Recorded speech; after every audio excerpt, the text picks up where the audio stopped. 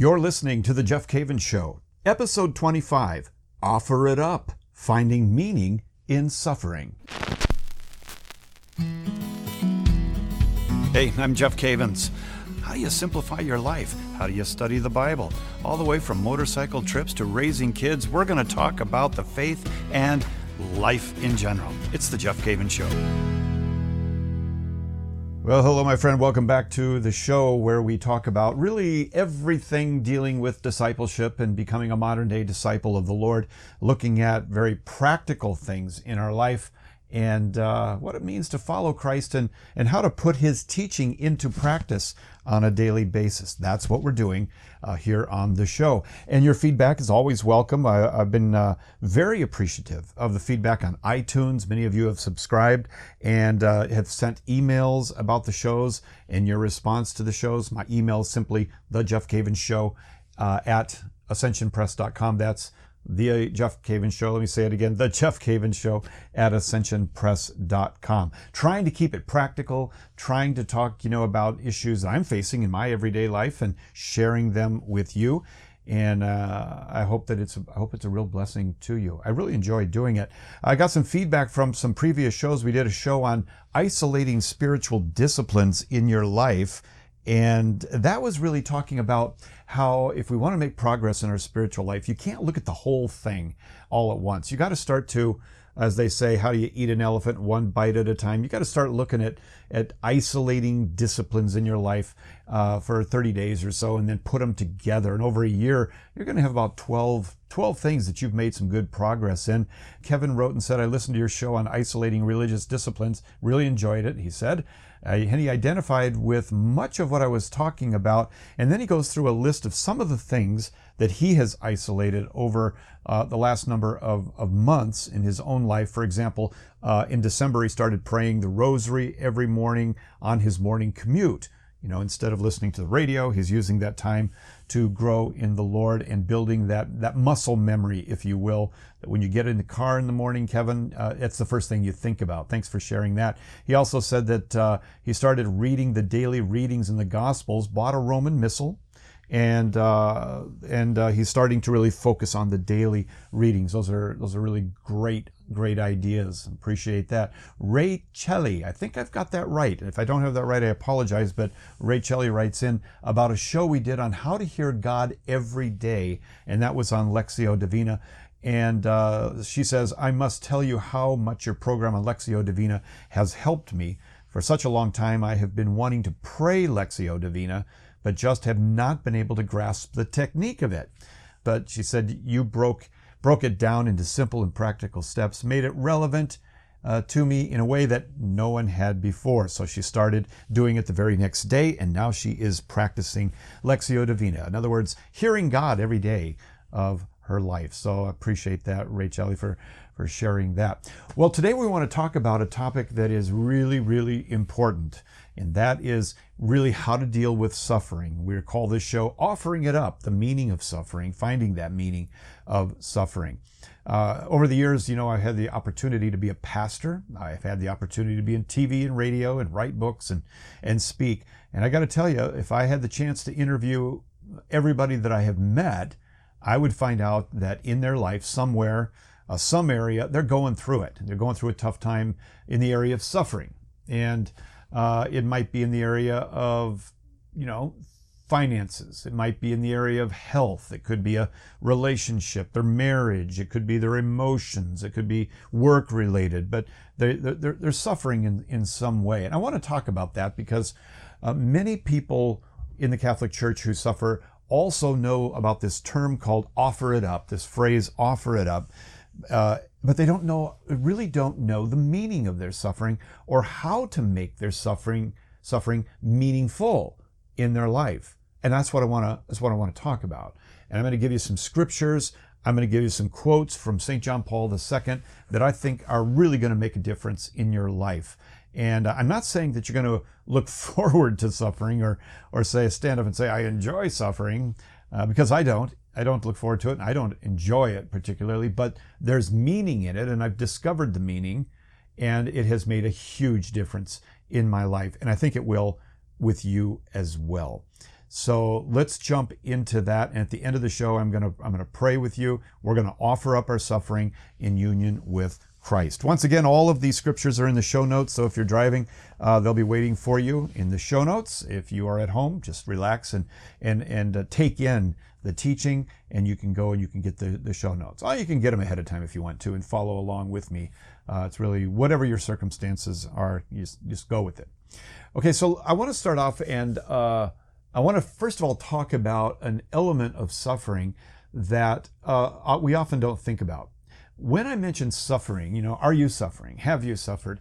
People automatically will go to these huge, big ticket items, like they lost a child, they got cancer, they lost their job, they got a broken leg, they got the chicken pox, whatever it is, that it's something that is kind of big. But I want to start small to gather everybody together, and I want to talk for a moment about your ideal day.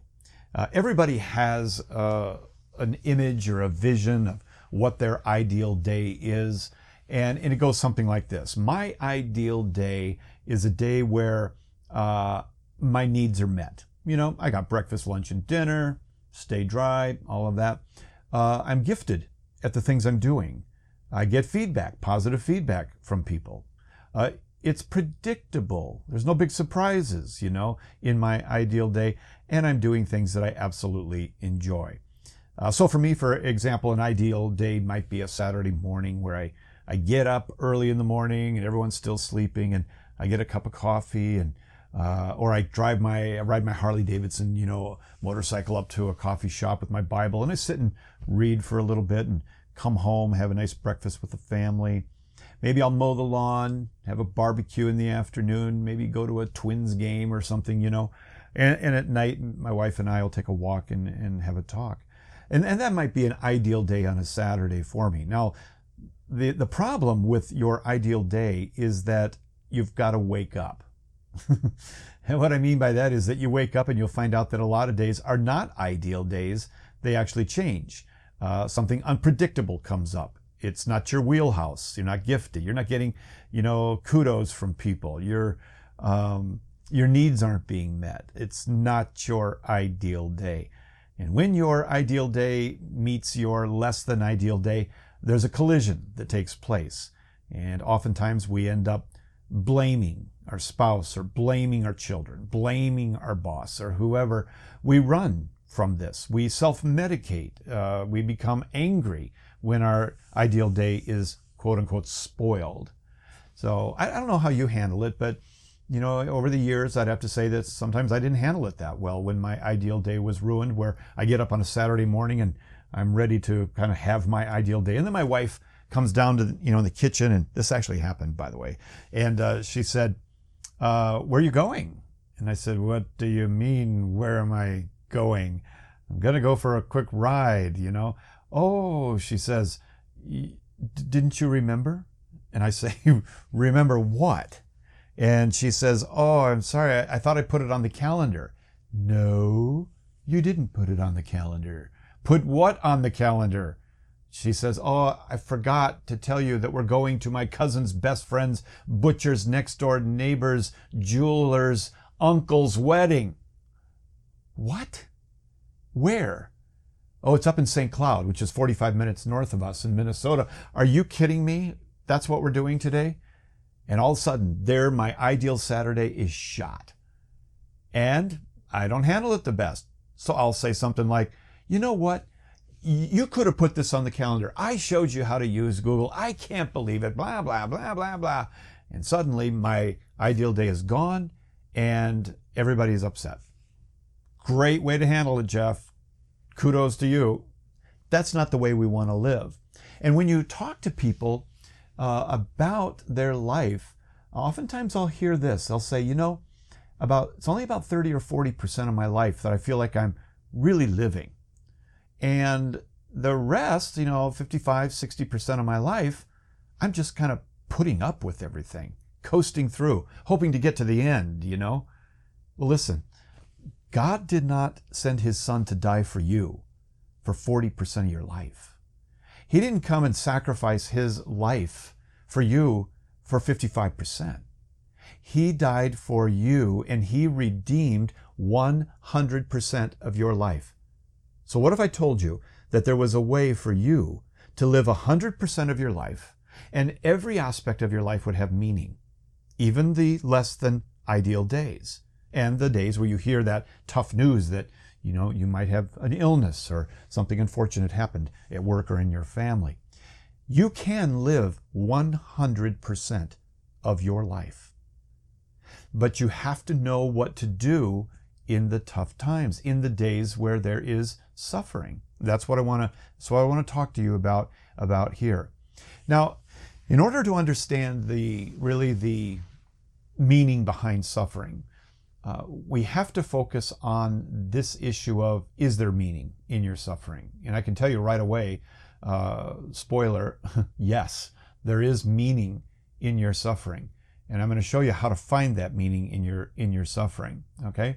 So, one of the great writers on suffering and one of the great leaders on suffering is St. John Paul II. St. John Paul II. He wrote a wonderful little book called Salvifici Doloris. It's a very small little, almost a pamphlet, if you will. You can get it at the bookstore. You can go online and get it. Go to your Catholic bookstore if you have one and see if you can't get it from them. It's a marvelous small book that really goes into the meaning of suffering and investigates this whole issue of suffering and what do we do with our suffering. Okay. Now in there, St. John Paul II, he says that there's two kinds of suffering. There's physical suffering, which we've all experienced. It could be as simple as a cold. It could be a broken leg. It could be a disease, whatever. We've all had physical suffering. The other kind of suffering is moral suffering. That's the suffering of the heart. That's where you are broken inside. The spouse leaves you. You've been abandoned. You got fired. You lost a child.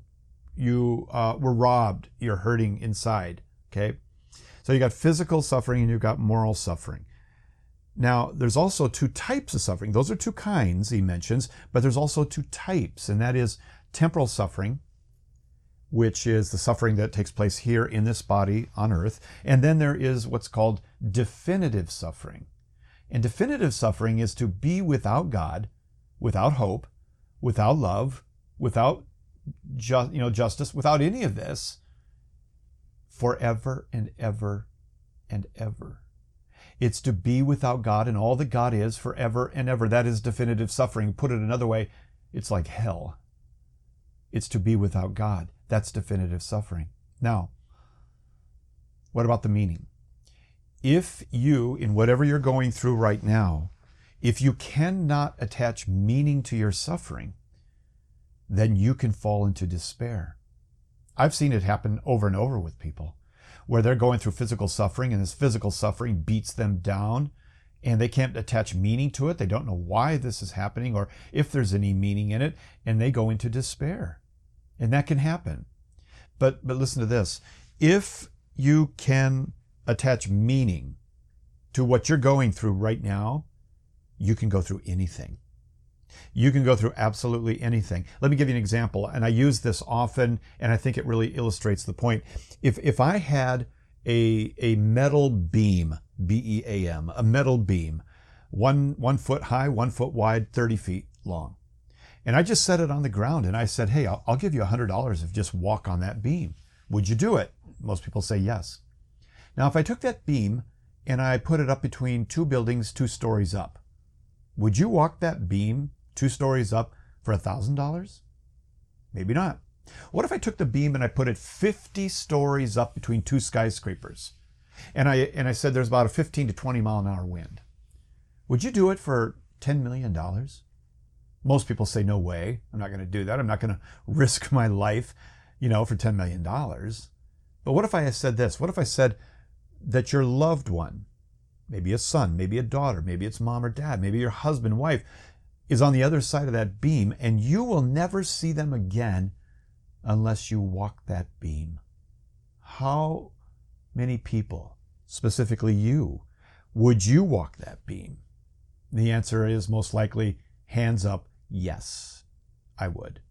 That's great. So you're willing to die and willing to suffer because you now have attached meaning to it, namely the life of your son, your daughter, or whoever it might be. But the question that I oftentimes like to ask men particularly is, you're willing to die for your family, but are you willing to live for them? By that I mean, are you willing to go through a slow death? That is to die daily, to give up your life, to not insist on your way for your family because you love them so much? That's what we're talking about here. There is meaning in your suffering. Now, when we take a look at our destiny and what we're really called to in life, I would suggest you read the first paragraph of the Catechism because it really sums up the Christian life so well. You know, it talks about how God goes in search for us, gathers us together in His church, His family, and He adopts us as sons and daughters, and He wants us to participate and share in the life of the Trinity. That's really what the goal is. And so our goal is really to live in the life of the Trinity, to live like God. And suffering is one of those areas where we can do it. Now, I'll just cut to the chase and go to the end real quick, and then we'll come back. The meaning of your suffering is found in Christ. The meaning of your suffering is found in being in Jesus Christ and His suffering. You might remember in Luke chapter 24 on the Emmaus Road when Jesus was walking with the two people, Cleopas and another, and He began to talk to them, and he said to them, He told them all about how He had to suffer. And He used the whole Old Testament to do this, how He had to suffer many things. And that's what He did. Jesus loved us. God so loved us that He redeemed us by employing physical and moral suffering in the temporal order. And He paid the price for us. And He loved us. And He suffered for us. That is how He loved us. Now, sometimes, you know, when we say, well, describe to me, what does love feel like? People will describe it in terms of very romantic notions, you know, and ooey gooey, warm, fuzzy inner feelings and attraction. But I would ask you this, what do you think the cross felt like that Jesus hung on? That's the way love feels. You see, love can be very romantic and very wonderful and warm and heartfelt. But love in action oftentimes manifests itself in suffering for someone. Jesus put it this way, that a friend is willing to lay down his life for another, for another friend. Love is pouring yourself out. It is looking out for the best of the other person. And suffering is a part of the original sin in the fall, and we all struggle with it in our lives. Now, for years, and I want to kind of focus here on the meaning of suffering. For years, I did not understand. Where's the meaning in my suffering? What does it mean to offer it up? And it wasn't until I came back to the Catholic Church that my eyes were really opened. And one particular verse really opened my eyes. And I want to talk about that verse. I'm going to take a break right now. When I come back, I'm going to share that verse with you and then go into how we find meaning in our suffering as we walk with Jesus. Okay? You're listening to The Jeff Cavins Show. We'll be back in just a moment. The Bible is such an important part of our Catholic faith, but it's not always easy to understand. There are 73 separate books and so many names, places, and events that sometimes we just stop trying to figure out how it all fits together. The good news is, the Great Adventure Bible Studies make it easy for you to understand the Bible.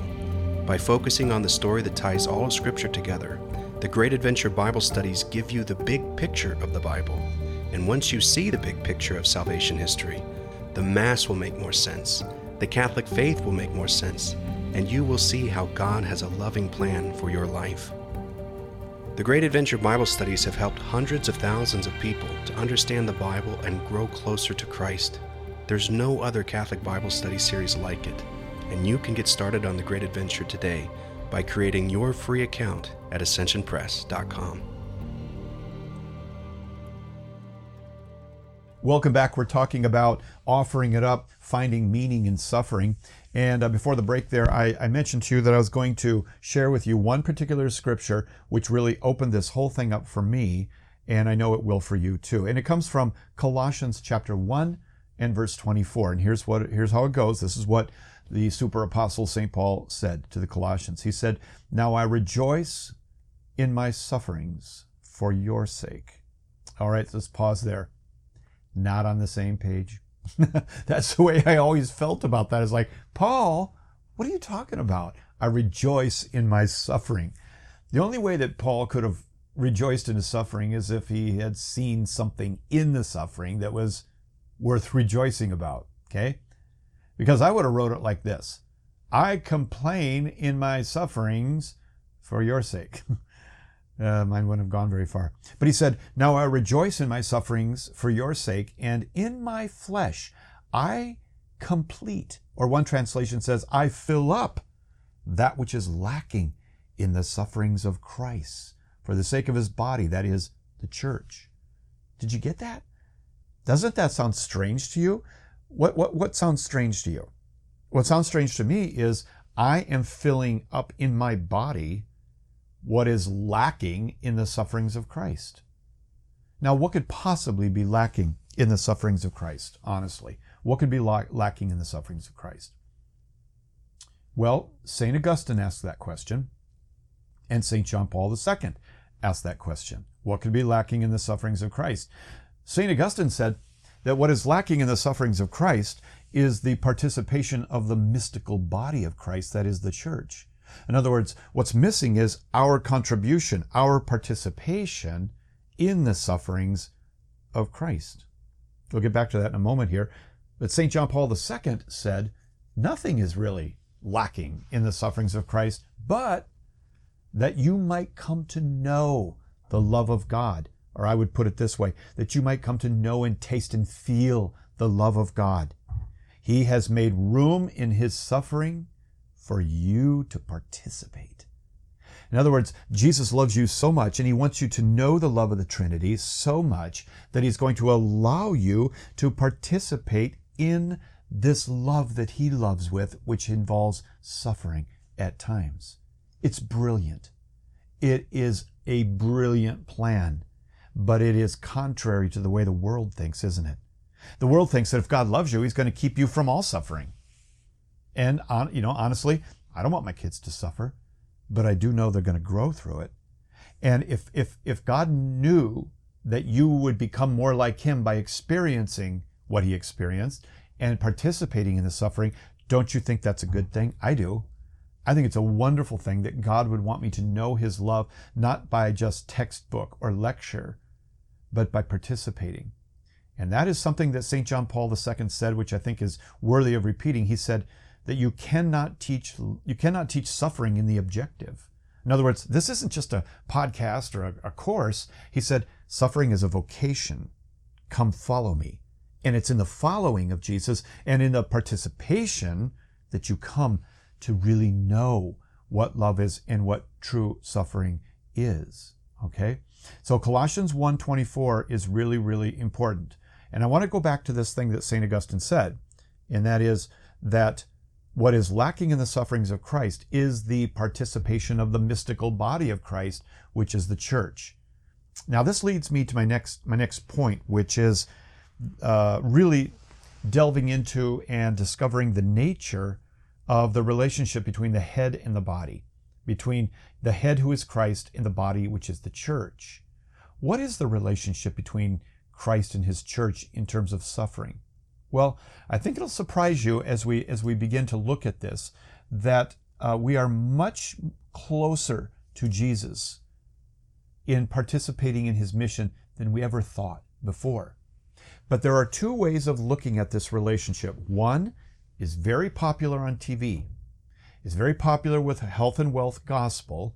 The other is a biblical view of the relationship between the head and the body, and, by the way, it's the Catholic view. The view that is very American and popular on television would espouse this. They would say, Jesus did it all. He's the king. He's the judge. He is the one intercessor between God and man. He is the one who suffered. He is the one who died. He's the shepherd. All true. But they would then say, our role as the church is to simply receive all the benefits. Now, the problem with that view is that it's not biblical. Okay? We hear, in the Bible things like 1 Peter 4:13, rejoice insofar as you share Christ's sufferings, that you may also rejoice and be glad when his glory is revealed.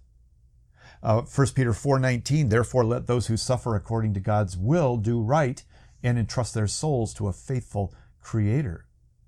We have a lot of scriptures that talk about how we participate in suffering and how it benefits us. Paul wrote to the Corinthians in 2 Corinthians 1:5, and he said, for as we share abundantly in Christ's sufferings, so through Christ we share abundantly in comfort too. So my point is this, is that view of the head and the body is not biblical, and it's very, very much an American gospel. Now, on the other hand, the Bible does teach that he is all those things. He is the judge. He is the king. He is the one who is the intercessor, the one who suffered and died for the sins of the world. And he's a shepherd. He's all that. But here's the key. He doesn't keep all that to himself. He shares all these items in his messianic mission with us, the church. Everything that he did, he shares with us, and we now are the body of Christ. And so, is he the one intercessor between God and man? Absolutely, he is. Yet he shares that intercessory role with the church, and he says, you pray for one another in my name. Is he the king? Yes, but we share in that kingly role. Is he the great high priest? Yes, he is, but he shares the priesthood with the clerical priesthood and the priesthood of the believers like you and me. Is he the one who suffered for the sins of the world? Absolutely. But he shares that with us, that we would participate with him in loving the world. And here's the real kicker. He died for us. Does that mean that you're not going to have to die? Well, you're going to have to die to yourself. He died for our sins, but we die with him. And as Paul said, I die daily. Now, Archbishop Fulton Sheen once said, and I think it was very good, he said that, fear of death is our number one fear. He said that in America, one of the reasons that we fear death so much is because we don't practice for it. We don't know what it means to die to ourselves. Everything we do, we push death away. The money we spend, the exercise, everything, we're pushing this away. And that's okay, to exercise and eat well and so forth. Nothing wrong with that. But we are foreign, strangers when it comes to death, because we don't die daily. And he said the best way to overcome this fear of death is to die daily, is to buffet your body, make it your slave in a sense, and offer up your life daily for others. It's a beautiful thing, really. Now, what about this meaning of suffering? When you look at the Catholic view, the biblical view of the head and the body, you will see that yes, we do suffer with him, we die with him, we do everything with him. And this means that you have an opportunity to walk as Jesus walked. I like the way that St. John Paul II put this. He said about suffering, he said in Salvifici Doloris, paragraph 26, it's in the show notes, for suffering cannot be transformed and changed by the grace from outside, but from within. And Christ, through his own self, that the suffering is very much present in every human suffering and can act from within that suffering by the powers of his Spirit of truth, is his consoling spirit. But listen to this. This is my favorite quote of his in paragraph 27 of that document. He says, the springs of divine power gush forth precisely in the midst of human weakness. Those who share in the sufferings of Christ, preserved in their own sufferings of a very special particle of the infinite treasury of the world's redemption, and can share this treasure with others. Let me read that again. Paragraph 27 of Salvifici Dolores. The springs of divine power gush forth, I love that, gush forth, precisely in the midst of human weakness. If you're weak, my friend, right now, you got an opportunity for God's power to gush in your life.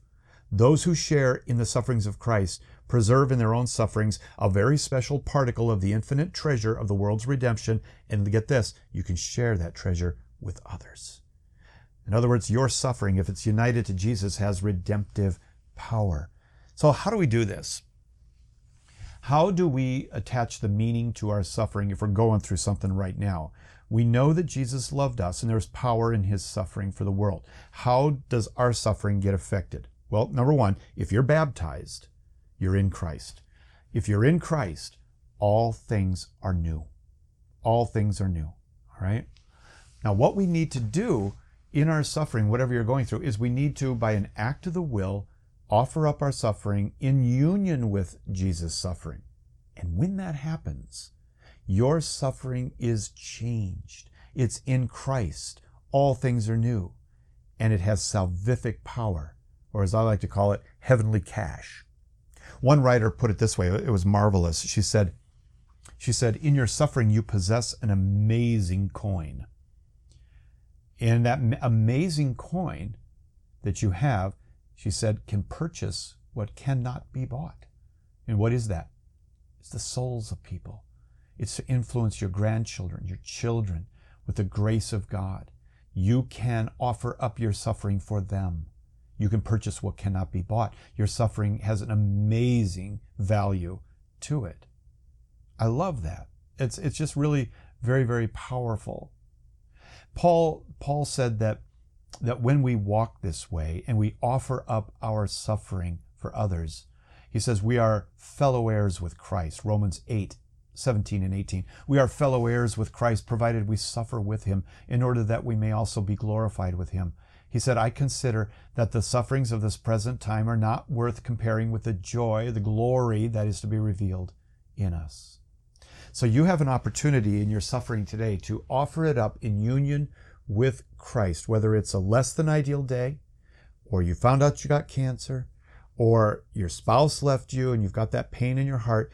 You can take this and offer it up in union with Christ. Your suffering is transformed, and you can even apply this to loved ones. In other words, you've got an opportunity to love. You have an opportunity to love. The meaning is you being in Christ. That's where the meaning comes in, and all things change. I like what Bishop Bruskowitz said in Lincoln, Nebraska. In his book, he said that in Mass we experience the great exchange, where we bring bread to Christ and he gives us his body. We bring wine and he gives us his blood. But get this, we bring him our suffering. We bring him our victories. We bring him those less than ideal days, and he gives us heavenly cash that we can apply to others. We can know the love of God and participate in his suffering. Isn't that beautiful? I love that. I love that. It's amazing. You know, if you feel weak in your life right now, or you're sick, or whatever it might be, my friend, you are right in a place where God can do amazing things in your life. Paul said it. He was suffering with some kind of thorn in the flesh, and he pled with the Lord, 3 times. And in 2 Corinthians 12:9, God responded to him and said, Paul, my grace, which what is grace? Grace is the life of the Trinity. My grace is sufficient for you, for power is perfected in weakness. So when we are weak, we are strong. If we will take that ailment, that less than ideal day, wrap it up, give it to Jesus, and let him transform it. Now, I want to tell you a quick story before we end this that happened in my life when I had the experience of really knowing this firsthand. It was about, I think 2001, something like that. I had a terrible neck injury. Long and short of it is that my C6-7 in my neck had shattered, basically, and fallen apart. I think it was due to a football accident, or a football hit back in high school that it started. But it ended up being very painful, very, very painful. And I spent about 9 months studying Scripture, church's teaching, talking to friends about how to offer it up, what's the meaning of suffering. And to be honest with you, I don't suffer well. And I found it so hard, and I was mentally beaten down. It had been month after month. I couldn't sleep well. I was hurting. My left side of my body was hurting because of the nerve damage and the nerve pain due to the C6-7 injury. And I remember one night, I got up and I went downstairs. I sat on the couch, and I'll be honest with you, I just started crying. And I started crying. I just said, God, I can't take this anymore. I can't live like this. I don't know what I'm going to do. And doctors have tried all these different things. I don't know what I'm going to do. And I said, Lord, how do I offer it up? How do I do it? And it was just like a flash. I heard the words in my heart. A shoe company went on and used them and made a lot of money. In all seriousness, I heard the words, just do it. Just do it. And so I went upstairs to my daughter's room. Two of the little girls, my youngest ones, were asleep. Hard to wake them up. And I looked at them laying in their beds, and I held my arm, and I went over to next to their bed, and I knelt down, and I just raised my one good arm up to the Lord. I said, oh God, I offer this up. I offer this pain up for my daughter. I offer it up for my girls, Lord. Everything I'm going through, I give it to you. Transform my suffering and use it, Lord. May I participate in your love and your sacrifice.